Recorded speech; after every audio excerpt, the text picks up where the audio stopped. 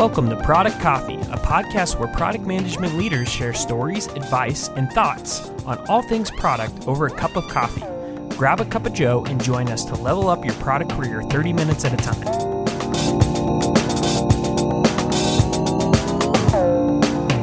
Thanks for joining, everyone. Today we have an awesome guest on Product Coffee, Dan Olson. You've probably heard of Dan, but if you haven't, he's an entrepreneur, product expert. He worked at Intuit for a while and then has helped companies like Facebook, Microsoft, Box, and others to improve their craft of product management. And he's written a book, the Lean Product Playbook. He has a lot of other great materials as well. So we're excited to talk to him today. Kind of the general conversation we wanted to have is about what's the state of product management and how can you effectively evolve and improve the product function within an organization? And so Dan has a lot of expertise with this. So maybe we can start with that first question. Dan, you could tell us a little bit about what we're seeing today in regards of the state of product management. Yeah, Zach and Kevin, thanks for having me. It's a pleasure to be here with you for the podcast. I don't think it's ever been a more exciting time to be in product management. You know, I've been in the field for a while. I won't say how long, but back in the old days, we'd have debates about the debates were should PM report into engineering or marketing. And luckily, we've come a far way since then. And, you know, it's like one of the hottest jobs. More and more companies are hiring for this. And, you know, the way I like to tie it together is Mark Andreessen, you know, years ago famously said, software is eating the world. I think companies in the last several years have realized, well, if you want to have good software, you need product management, right? And so, you know, you're seeing companies across the board at various sizes and stages realizing the importance of product management. It's really great. It's exciting to see that evolution. So there's never been more demand for product management. And, you know, there's always a shortage of supply of very talented people. We have lots of people who want to be in PM, a lot of people getting into PM. And obviously people listening to your podcast are probably at different levels of their career, but it's a really exciting time to see as we enter 2022 here, to see the world of technology and product management. We totally agree. And we've, even though within our short time being product managers, we've learned so much. This podcast has been going on for 3 years now, and just seeing the growth within the industry has just been incredible. But, you know, thank you again so much for joining us today. Want to understand how, when you come in to a company, when you're hired to help with a company with product transformation, what questions do you ask? How do you assess the current state? I think Zach and I are both in similar situations to this, but not in a contract type of role, more of as a head of product. But you know, so we're learning. You know, when you get hired, how do you assess the company? Yeah, you know, I've been an independent consultant for a long time now, helped a lot of companies, and so a lot of times, you know, back to what I was just saying, a company will realize, gosh, we've been around for a while and this is a new way of working for us. And so a lot of them will call it digital transformation, for example. Many of my clients, as I like to say, they existed well before the internet ever existed, right? You know, I won't mention names, but, you know, just brick and mortar businesses that have adapted to, online coming on, you know, the world, the internet coming on. So many of those companies, they'll phrase it as digital transformation. Other companies, they'll just realize, hey, you know, we're not seeing what we want to see with our product, or we want to uplevel our skills. We can tell we're not where we want to be, right? So some of the things, to get to your question, that I do to assess, you know, and the main way that I help these days, in the old days, I would kind of roll up my sleeves and jump in as an interim VP of product. I still do occasional advising, but honestly, these days, the biggest thing I do is training workshops, because there's so many people entering the product world, and there's just, you know, on the one hand, it's hard to get a PM job, but on the other hand, you can get a PM job, and it's like, well, what kind of PM training or experience did you have before you got that job? A lot of people are getting internal transfers from engineering or QA or support or customer success or something, right? It's like, all right, you got a field promotion, you're a product manager, hop in there, you know. And it's like, okay. And it's not like, you know, a CPA or a doctor or a lawyer where this is like an established discipline, curriculum, certification that you do, right? So anyway, that's kind of the backdrop. So some of the things that I ask, I often start out with reporting structure, like org structure. You know, who do you have? What's the highest level product person you have? What's their title? not that the title really matters. What matters more is kind of who do they report into? Do they report directly into the CEO or the GM? If so, that tells me in general, that's a better kind of, the odds are better for success for product orgs there.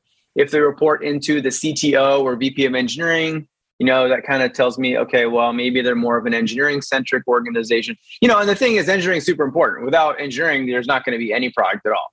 So no company ever had a debate about, gosh, do we need engineering or not? Right. But then they eventually wake up and realize we need PM and we need it more. Same thing with design. Right.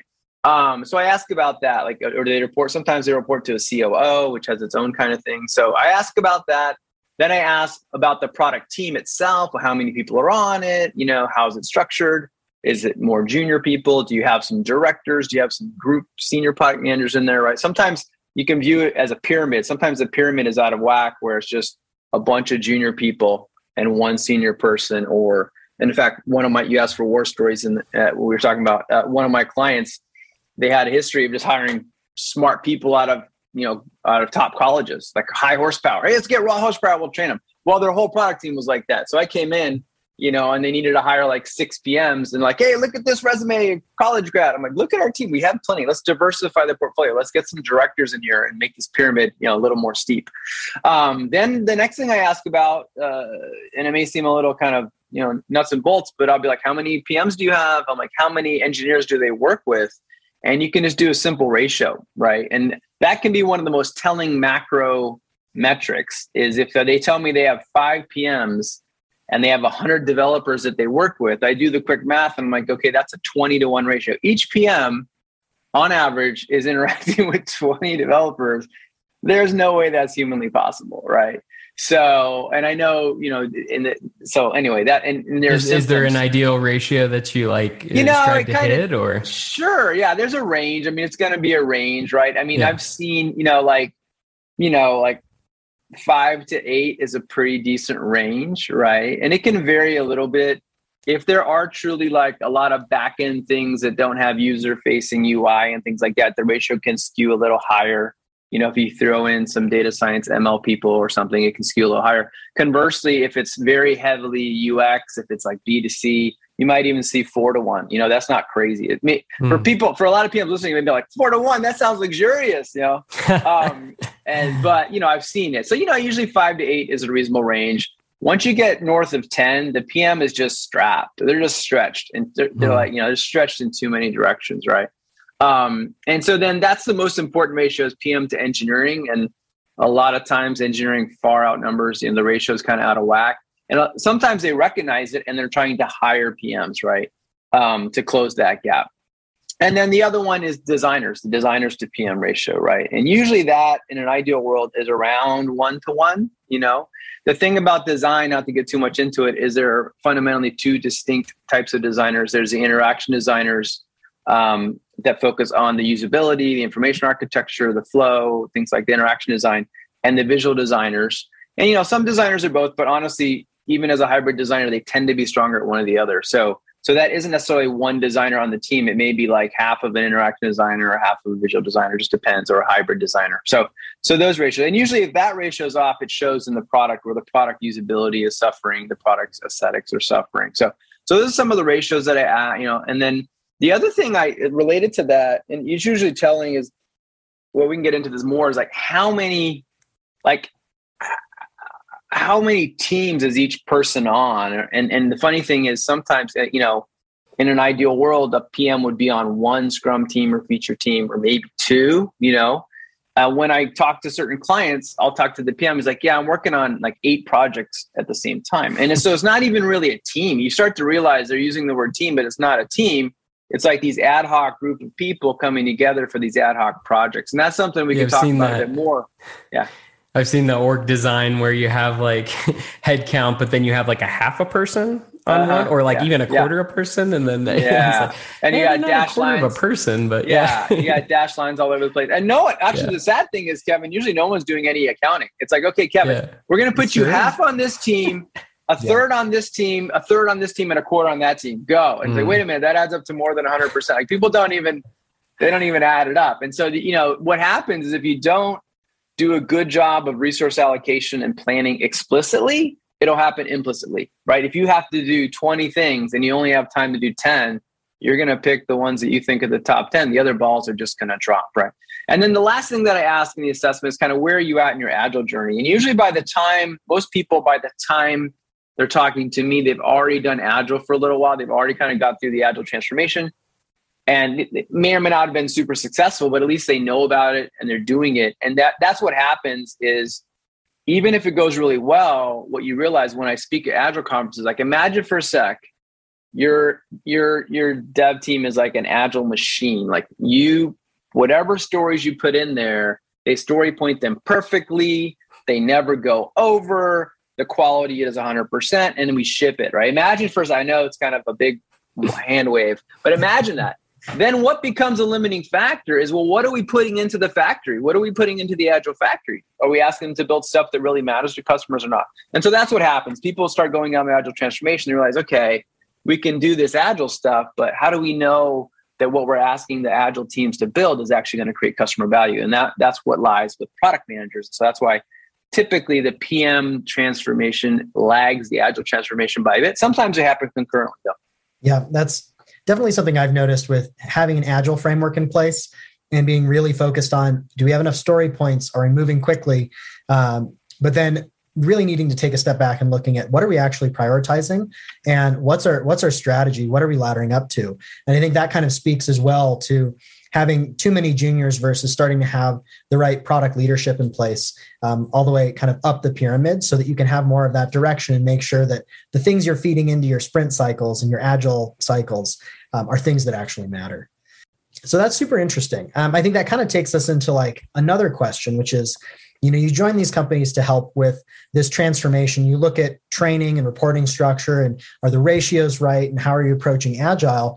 I imagine along the way, like you're encountering specific types of problems or dysfunctions that teams have, and would love to hear about some of the common dysfunctions and problems that maybe, leaders, product leaders can be aware of and, need to kind of manage against as you're looking to build a successful product org.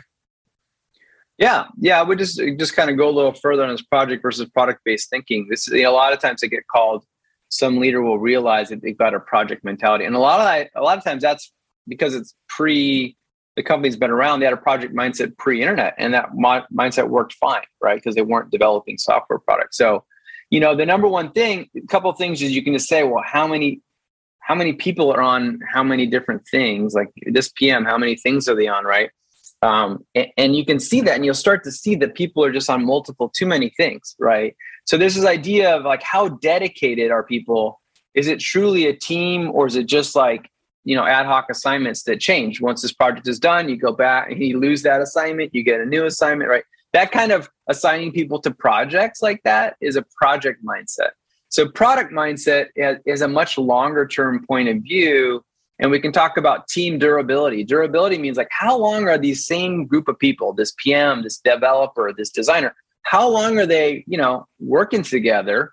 Because in a product mindset, the specific features are going to change, but the overall macro goals aren't going to change every week or two, right? It's like, hey, we're trying to create value for users. We're trying to improve retention. We're trying to increase usage. We're trying to improve conversion, right? Those are evergreen goals that you're always going to be doing.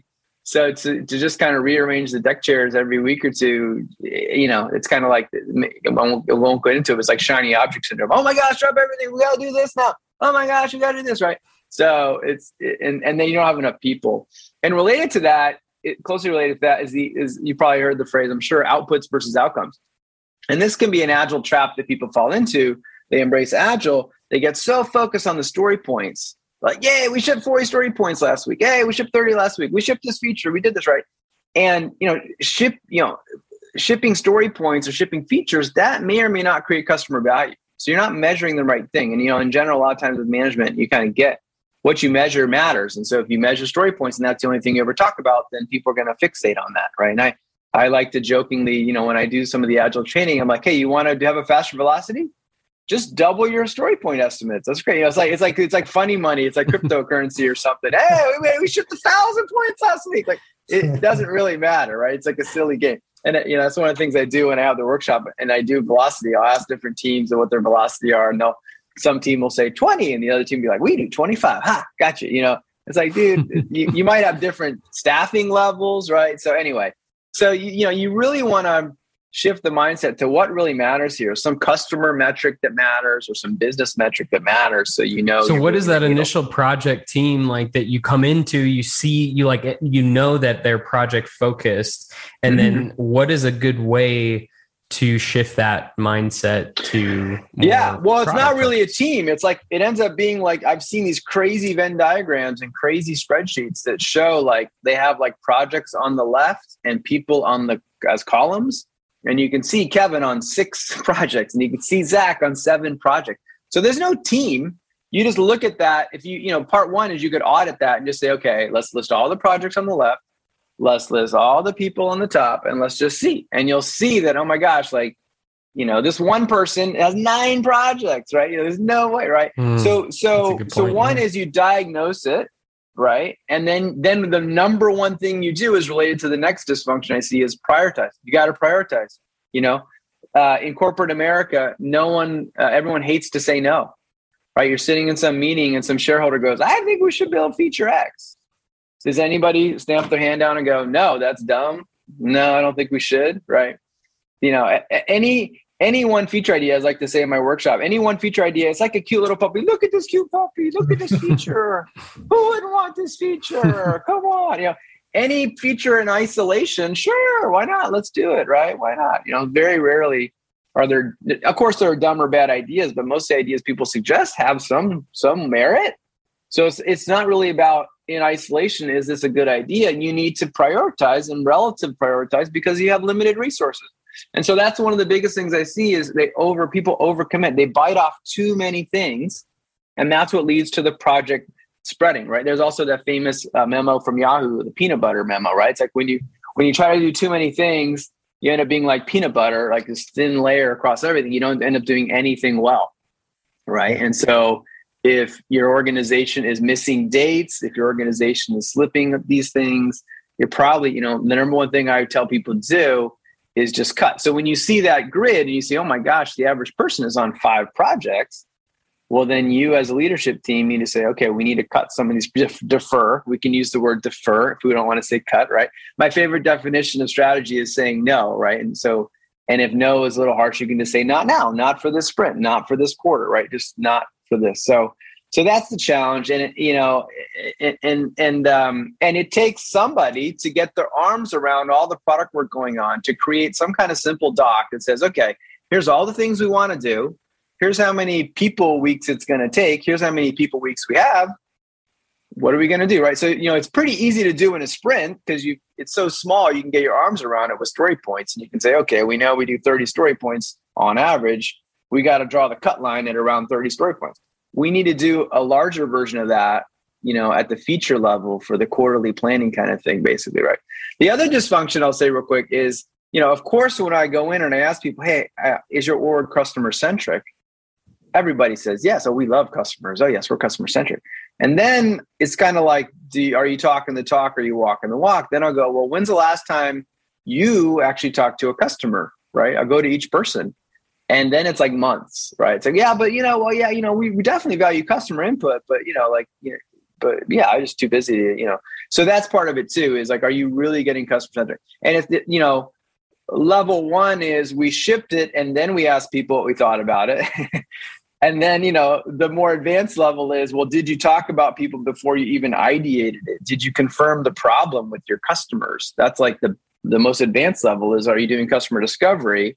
And then the next level is, okay, we heard them, we designed something they thought they would like, we showed them a mock-up and got their feedback, right? So those are kind of more tangible, direct ways to be customer-centric versus just getting feedback after the fact, which again, companies don't even do that. So anyway, those are some of the things that I see.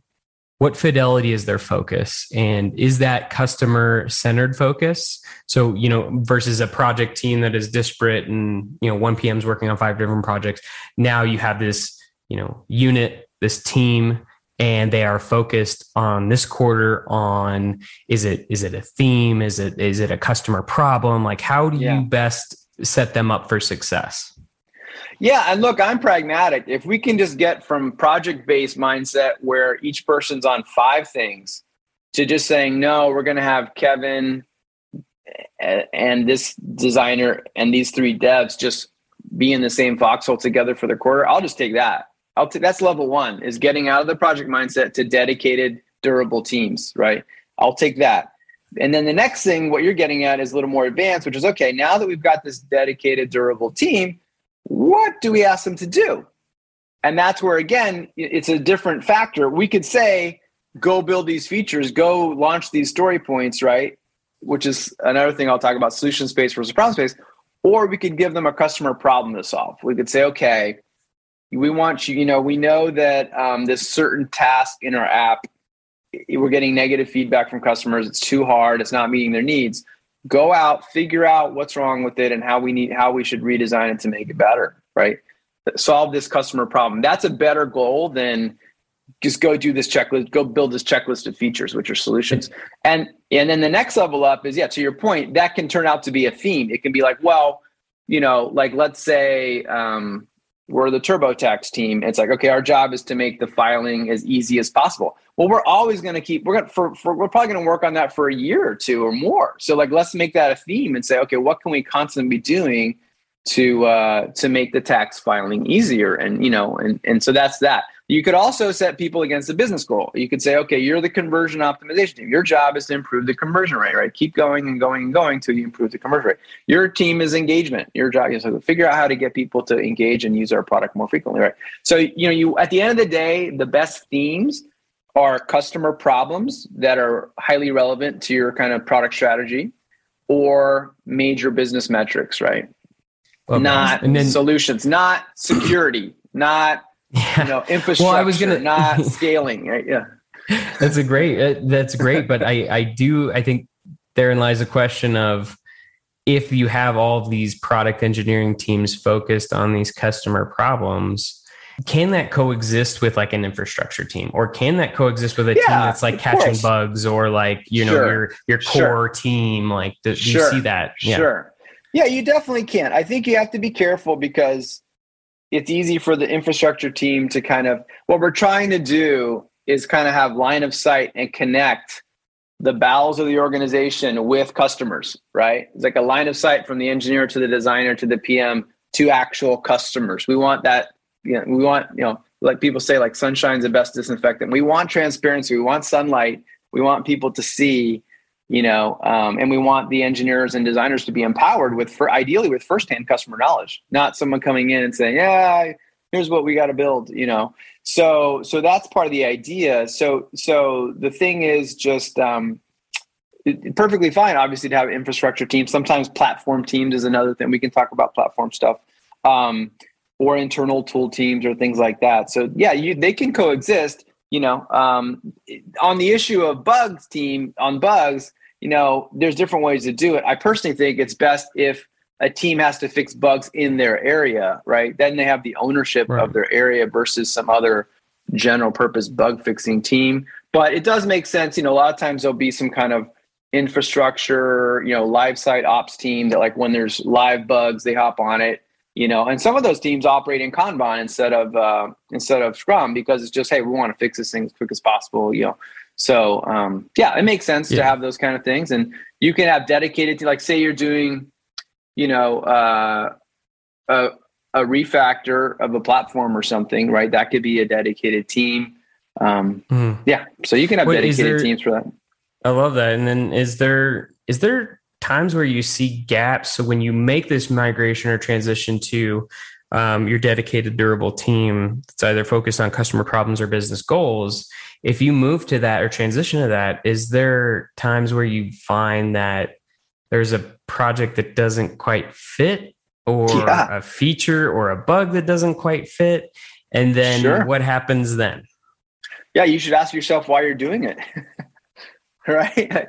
Why are we doing? That's the problem, is these projects can get a life of their own. And it's like, I'm on the the modem team. What was modem support? What's going on? We don't do those anymore, right? And that's actually another war story. Is one of my clients, at one point in time, they had divvied up in a feature team, so they were durable, they were dedicated, but they had just assigned a certain number of engineers to each one. And that was like locked in place. They never revisited on a quarterly basis, why does this team have 10 engineers and this one have 3? Does that still make sense or not? So that kind of speaks to what you're saying is like, so level 1 is identifying the projects. And then the next level is, again, I kind of think in spreadsheets sometimes, and actually at this company, the way we made progress, and this is what can be helpful in a quarterly product planning meeting, is each feature team came in with their prioritized roadmap for the quarter, right? And they had the priorities and with estimates of, kind of people weeks that it was going to take.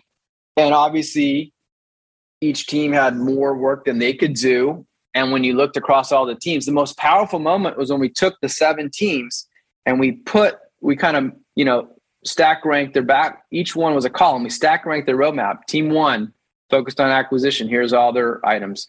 Team 2 on conversion. Here's all their items. Team 3 on this, right? All 7.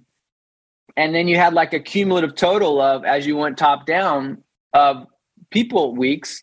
And we knew what the limit was. We know there's 13 weeks in a quarter. We know how many freaking engineers we have. It's pretty easy multiplication to be like, we have this many people weeks.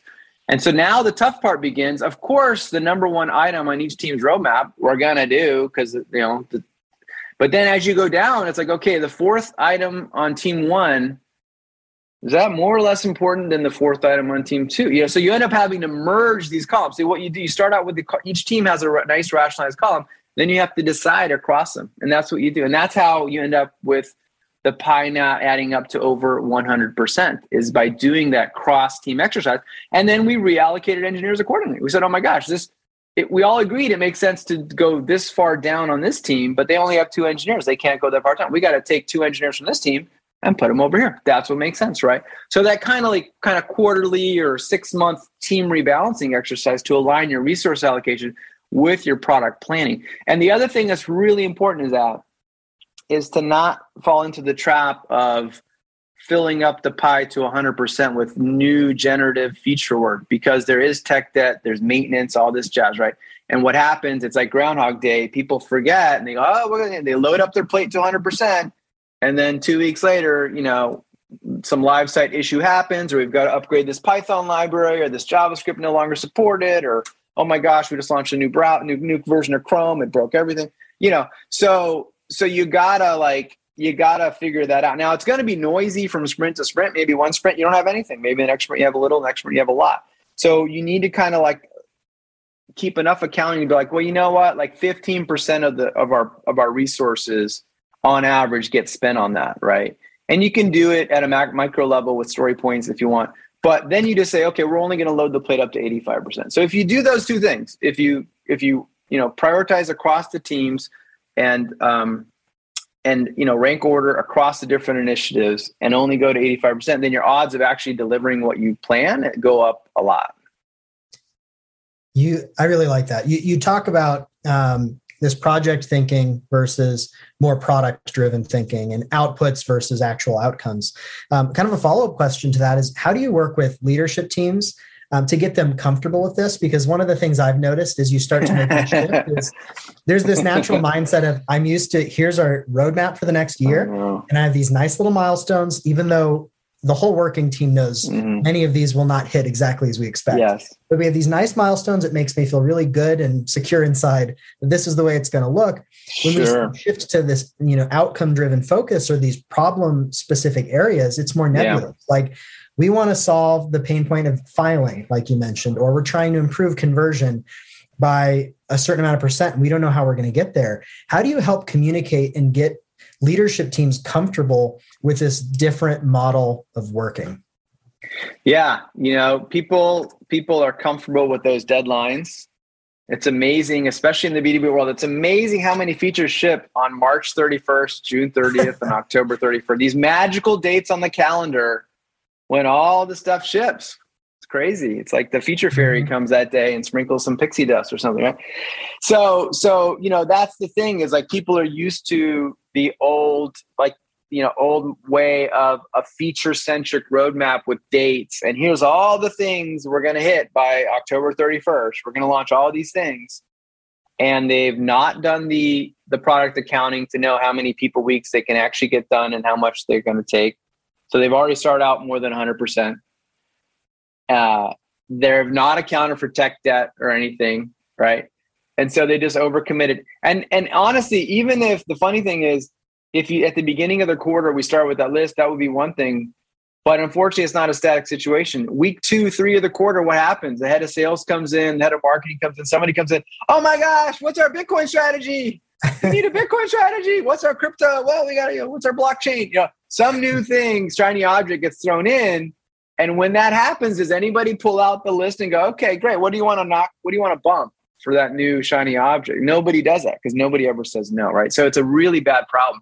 So, and I understand, look, I mean, especially for public companies, it's easy, a lot of times people go, sometimes take the agile thing too far. And the future team's like, hey, we can't plan. We're agile. We don't plan. Planning's anti-agile. It's like, no, that's not what it means. So sometimes you get that kind of thing. So there is this kind of leap of faith thing, though, that you're getting at, Zach, which is really important, which is, okay, the old model is we create these fictitious roadmaps with features on them, solutions, not problems or metrics. And we put arbitrary dates on there and we kind of hope that we're going to hit those, right? And, obviously, like the first couple things in the roadmap probably will get done within the quarter because they're sequentially what we're going to work on first. When those things explode in people's faces, then the things at the bottom of the list just are going to silently get pushed to the next quarter, right? So that's just what's going to happen. So it's tough because sometimes I see companies going through agile transformation and the executive's still holding on to this idea of roadmaps and dates. And so you've got this huge disconnect between, okay, I'm still telling you, you need to build these 10 features by October 31st, but you go be agile, and then the agile team's like, okay, well, so there's no, it's like building a tunnel and you have no reason to believe that the two sides are going to connect, right? You're building from two sides of the mountain. How do you know they're going to connect? How do these rationalize or not, right? So you got to at least try to square the circle somehow and do some kind of high level estimation, or else it's just fantasy land. The high level product planning is just fantasy land. Now, the flip side is, and I think this is to be empathetic with the leaders for a second, is, okay, if I set my team against this goal of improving retention, how confident am I that they're going to actually be able to do that, right? And so it's like kind of like the amount of leash they're willing to let out, or responsibility or autonomy they're willing to give, is kind of proportionate to the confidence they have in the team's ability to execute. And so that can be a tricky dance, because especially if they start out going, gosh, I don't know, this is new to everybody. So it can be a little awkward and uncomfortable, right? And so it is a transition, right? And what I've seen too is in larger orgs where there's multiple teams, say 10 teams, 15 teams, you're gonna usually what you see is a bell curve of performance. Like not every team's gonna crush it, right, with the new way of working. And so what you want to do is kind of like when you see the top 2 or 3 teams, doing their thing and having success, you want to kind of put them up on a pedestal and show it to everybody else and say, see, look what these guys are doing with the new way of working, and have cross training.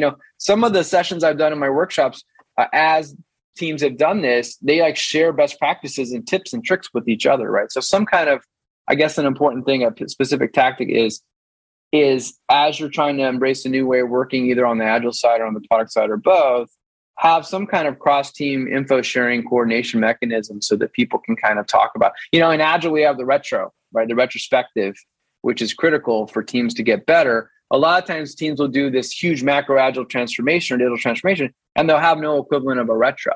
It's like a one-shot thing. Okay, we did the training, go. And it just doesn't work that way. We've got to iterate our way. We got to figure it out, tailor it for our team and org. So anyway, but back to your point, it is a tough thing of management letting go, giving some autonomy, and then can the team step up and actually, deliver on that. So you are touching on the success of this transformation, but what other metrics, like what goals do you set for these teams? How do you know that this transformation is a success? And is that, like you said, it doesn't sound like it's an immediate thing, right? This is an investment you're making in the growth of this transformation. So it's definitely timing, goals. Yeah. What do you think? Yeah. I mean, it's basic change management, any change management. And, the bigger the org, the longer it's going to take. It's kind of like steering a battleship or something. It's like, you need reinforcement from leadership, you need bottoms up support, you need training, all that. It's all got to be consistent, because what can happen is if anybody gets a whiff, especially the longer the culture's been around, anybody gets a whiff, they're like, okay, this is just like the flavor du jour. This is the new management trend of the quarter. We're all doing this. It's all good. This too shall pass kind of a mindset, and, usually most of my clients, they're very, very committed to it. And so again, you have a bell curve. Like I'll teach these workshops and you can see the people that are really eager and want to learn and like want to try the new way and are excited.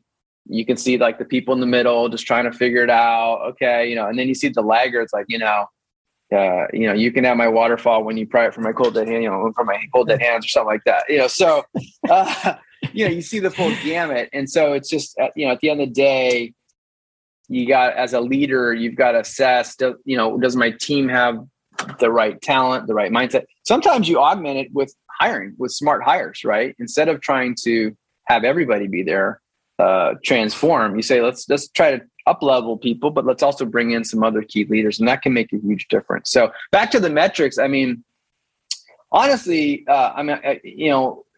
the teams can feel it. It's not a metric, but you can usually feel it when things are going better. I love it when, 3 or 6 months after workshop, people are like, yeah, we've been doing X, Y, and Z, and it's going really well. One of my clients, I went back there was such a big org. I went back to train because they had a bunch of new hires, and like one of the teams like, yeah, we've been using that template you gave us, So, and the things are, then when I start asking, okay, great. Well, when's the last time you talked to your customer? Like, oh, actually we talked last week, instead of the answer being like, so literally some of the stuff on the customer centric front is you start to see them talking to customers more frequently, right? They're doing discovery research. The first thing you do, the easiest thing to do is usability research. Okay. If you have mockups, go show them to somebody. And then eventually they get to discovery research where, hey, at the very outset, before we do anything, let's go talk to some customers and validate this. On the product planning front, there are, people feel better about the planning. They feel like it's more realistic. People start hitting their dates more. The scope doesn't explode in people's faces as much, right?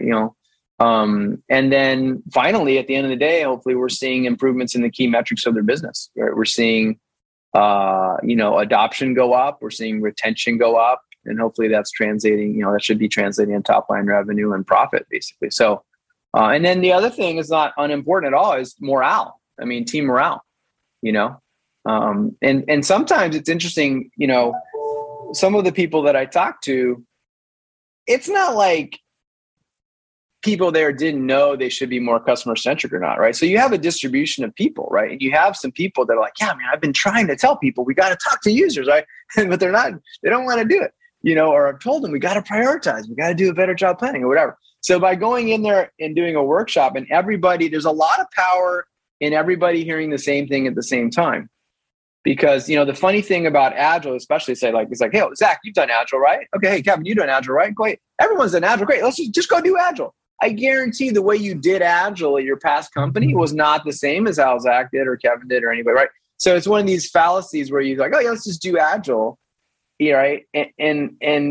So by actually, but it's funny when you say, okay, did everybody get together and talk about how we do this or not together as a team? Is the answer is usually no. And conversely, so after my workshop, which are most effective when they're cross-functional. Sometimes I'll train only product managers, but then the best ones are when it's product managers plus the designers, plus the engineers. And then when we do the exercises, we make them like sit with their Scrum team. So if they have any kind of, and if we need to go over roles and responsibilities, that's what we start with. So if they have any beefs or any confusion points about roles and responsibilities, we kind of like get that out of the way. And then we start talking about how do you truly be customer centric and this and that. And what we've done at the end of that workshop is we've empowered everybody. If somebody starts going off the rails in a meeting, they can be like, hey, wait, didn't remember in the workshop, Dan said to do this? Like they have a frame of reference to call people out on if they're deviating, if they're like, whether it's intentional or not, it could be accidental, but it's like, hey, shouldn't we talk to some customers before we go build that? That's kind of some of the metrics that I've seen in the kind of positive changes that I see in the orgs. That's awesome. Yeah, I think that alignment is critical if you're going to see some of those things. And you'll kind of have a period of time where you start to see maybe some of the near term things, like we started talking to customers. Maybe that happens in weeks or months starting the transformation. Higher quality product planning starts trickling in a little after that. And then key metrics of the business might take a little longer, but all three of those things are critically important. Kind of shifting gear, but along the same lines. Let's talk about new product leaders or aspiring product leaders. What advice would you give them for helping them be more effective at helping to improve and transform the product orgs that they're helping support? So we've talked a lot about this, and you have a lot of experience as an interim head of product and as a product leader in companies, and also stepping in kind of in a more of a consulting role. But for someone who's just stepping into a head of product role or is looking to kind of grow into that, what advice would you give them to be as effective as possible? Yeah, well, back to the first point, you're seeing more first-time head of products than ever before because product management is exploding, right? And so your reward for being a good product manager and moving your way up the ranks to senior PM and group PM is at some point, if you want, and you can obviously go down an individual contributor path as long as you want, you'll get tapped to be a people manager, right? And that's exciting, but it's also a very different job, and so that transition from individual contributor to people manager can be shocking for some people, because I feel like a lot of product managers, obviously, we don't code anything. We don't design. We rely on developers to code and designers to design. But a lot of PMs, strong PMs, learn to be very, very self-reliant. It's like, I'm going to get some stuff done. I just got to go get this done. And it may bleed into design. If you don't have a designer and you need wireframes, well, who's going to create the wireframes? The PM might step in and do that. We don't have QA. Who's going to do the UAT? PM's going to step in and do it, right? That gets back to the ratios. The more of those collateral duties that fall on good PMs or PMs grab because the ball will drop otherwise affects that ratio, right? But anyway, so you get trained to be this solo warrior getting stuff done, obviously working with and relying on other cross-functional partners, but within a certain part of your realm. And then all of a sudden, you're not the one doing it. Someone reporting to you has to do it. So for some people, it can be a tough transition. A lot of times you'll start out, you won't go from 100% individual contributor to 0% and then 100%. You'll be what we call player coach. The way that may work out is you may still maintain be the product manager for one of the more complex or larger areas of the product, and delegate, and then have PMs devoted and running less complex, smaller parts of the product. Over time, you'll eventually divest that as you move up the ranks. So that can be tough. And so, so one of the things, any advice I would give is just to listen, especially if you're new to the org. This is if you're new to the org. If you're moving up from within the org, you should still listen, but you've been around the block there, how things work. But if you're new to org, you just want to listen a lot, PMs, a lot of PMs, you have to have a strong point of view a lot of times, right? You're not just some passive note taker, order taker, right? Sometimes I see orgs where engineering and sales are so strong that PM is basically an order taker from sales to engineering. Sales asking for it's you feel like you're in a kitchen, a diner. You're between the chef and you're just shuffling stuff around. That's not much value add. Obviously the mechanics of running the process and stuff are important. So you want to be actually, having a point of view about what we should do, and so sometimes people come in strong with a point of view. They've been successful. And so you just want to listen when you're in a new org. You want to listen, understand how things work, build key relationships. The very beginning, we all know our calendars are like this crazy Tetris game with way or triple booked, double booked, right? You have to make calls. Speaking of prioritization, you got to prioritize. Should I go to this meeting or that meeting? Which one can I afford to miss more? In the early days, your calendar starts out empty. And so that you got to take advantage of that to just go meet and have one-on-ones with your key partners in engineering and design and marketing and QA and sales, whatever it is, to build those relationships. So that 3 months later, when the stuff hits the fan and I've got to pick up the phone and call marketing, I can go, hey, Kevin, hey, it's Dan. Remember we had coffee back in the day versus Dan, who? Who's it? I don't, so there's a chance to build some of those relationships early on and just listen and try to synthesize stuff. So back to the people manager thing, just like good PMs don't dictate solutions. We kind of dictate the goal. We try to specify the goal. Like, hey, here should be the objective. Here's the requirements. Same thing with your people, right? You basically want to set goals for them. You don't want to say, go build this feature. You want to say, okay, your responsibility is to improve retention rate. Our current retention rate is 70%. We think a reasonable goal is to get it to 75%. So I want you to come back to me with recommendations on what you think the top things we could do, right? So that's like, give them why goals and let them come back with you with how they plan to do it, right? Just like good PMs would do. The other thing is back to ratios and being busy. We're all so busy in so many meetings. One of the things that can easily go out the window are one-on-ones, right? One-on-ones with your people. It's like, we're so busy. Sometimes you'll be on a PM team. It could be a lot of people on the team, but it feels like a very lonely job because you're not really interacting with the other PMs a whole lot. You're mainly just trying to keep the plate spinning with your engineers and your developers, and your designers, right? And so one-on-ones are really important. If you need to skip one once in a while, I guess, it's fine. But where I started my career at Intuit, one-on-ones were really important. They were never skipped. And we didn't just talk about the work. We talked about kind of longer term growth and development initiatives for the employees as well. So you want to have some component of that in there. And then back to what I was just saying is, especially as you seem to have a larger product org, you want to have some kind of cross training among the PMs and comparing notes. So it's not as only a job, right? You should do like a brown bag lunch or something once a month, whether it's just with the team or you bring in an external speaker or something where you can say, hey, let's at a high level, let's share notes on what's going on with different people's teams and what's working and what's not.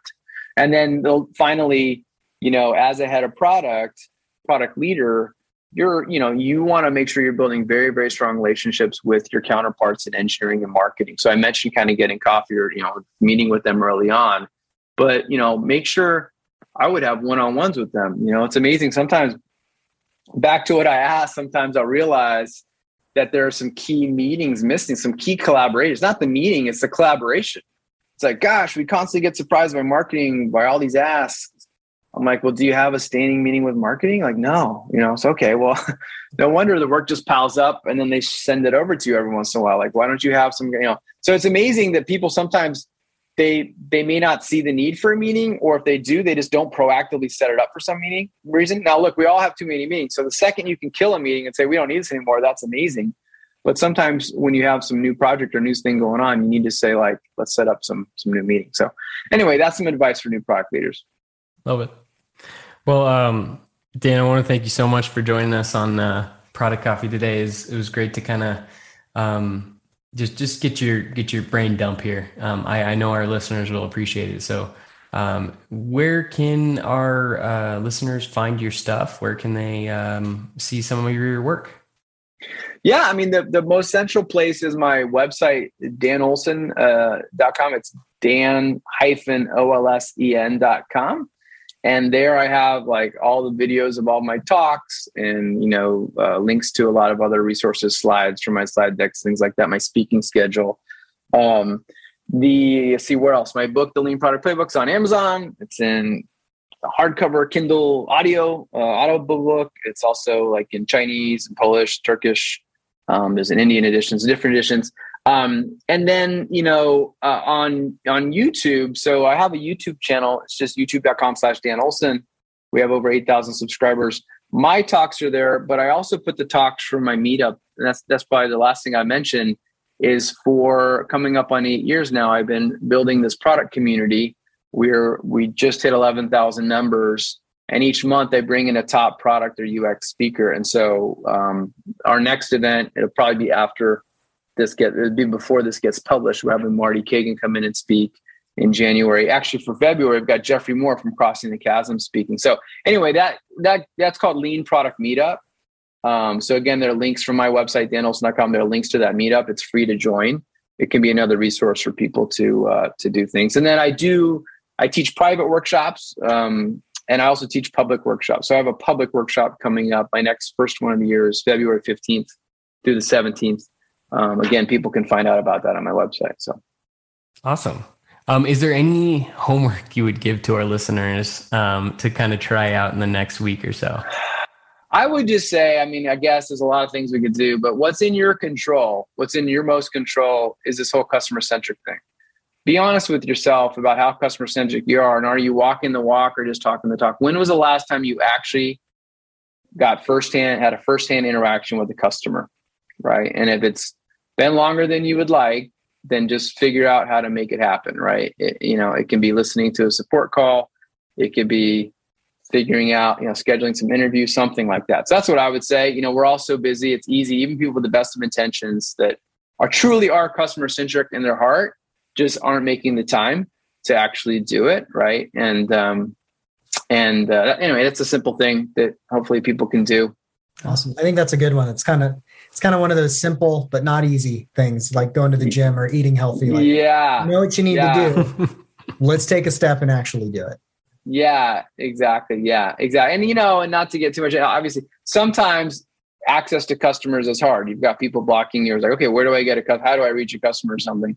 So that's, there might be a one-time thing you need to do to figure out how can I consistently get access to customers, in a way that they're cool with, to contacting them. It can be opt-in or whatever. So there might be a one-time task, but don't let that little speed bump keep you from doing it. Once you get over that speed bump and you have a way to reliably get users, then just make sure you're talking to them periodically. Right? Maybe a slight addendum is if you're a product leader, your homework could be analyze the channel or mechanism through which your product managers have to access customers. Exactly. Or if it could be improved, maybe make that your homework for the week. Yeah, exactly. I love that. Sounds good. I'll add one more thing to that. Check out Dan's book. There's so many great resources in that.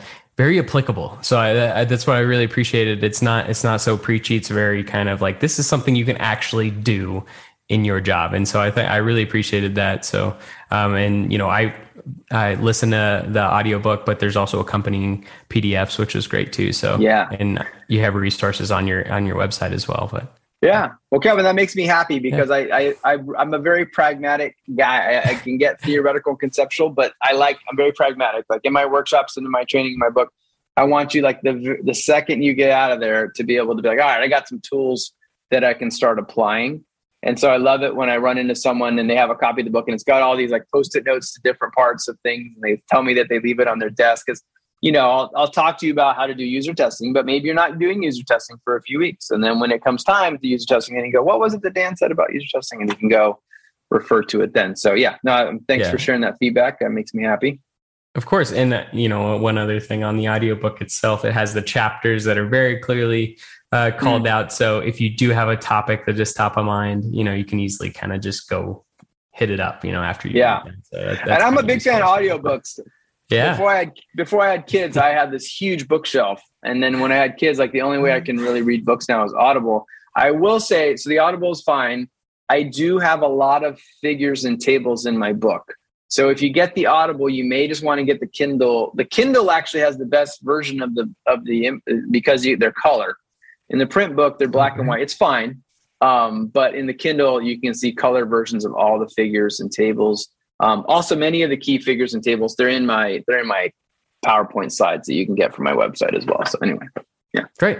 Well, I appreciate that. And thank you guys so much for listening. You can go rate, review, subscribe on Apple Podcasts, on anywhere where you can get your podcasts. We're going to have our speaker series this year. So each month we'll have a speaker in the industry kind of talking about a specific topic. So if you guys have suggestions, we'll have a poll out there. So feel free to go and add that in and let us know who you want to hear from. But Dan, again, thank you so much for joining us. It looks like we finished up our coffee, so go level up.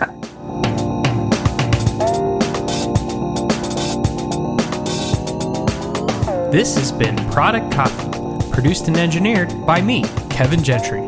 Through our podcast partner, Anchor, you can now record a voice message and send us ideas or topics to cover, and who knows, we might end up playing it on the show. You can also become a supporter of Product Coffee by contributing a monthly donation to help us sustain future episodes. Please rate, review, and subscribe to Product Coffee on Apple Podcasts, Spotify, or wherever you get your podcasts.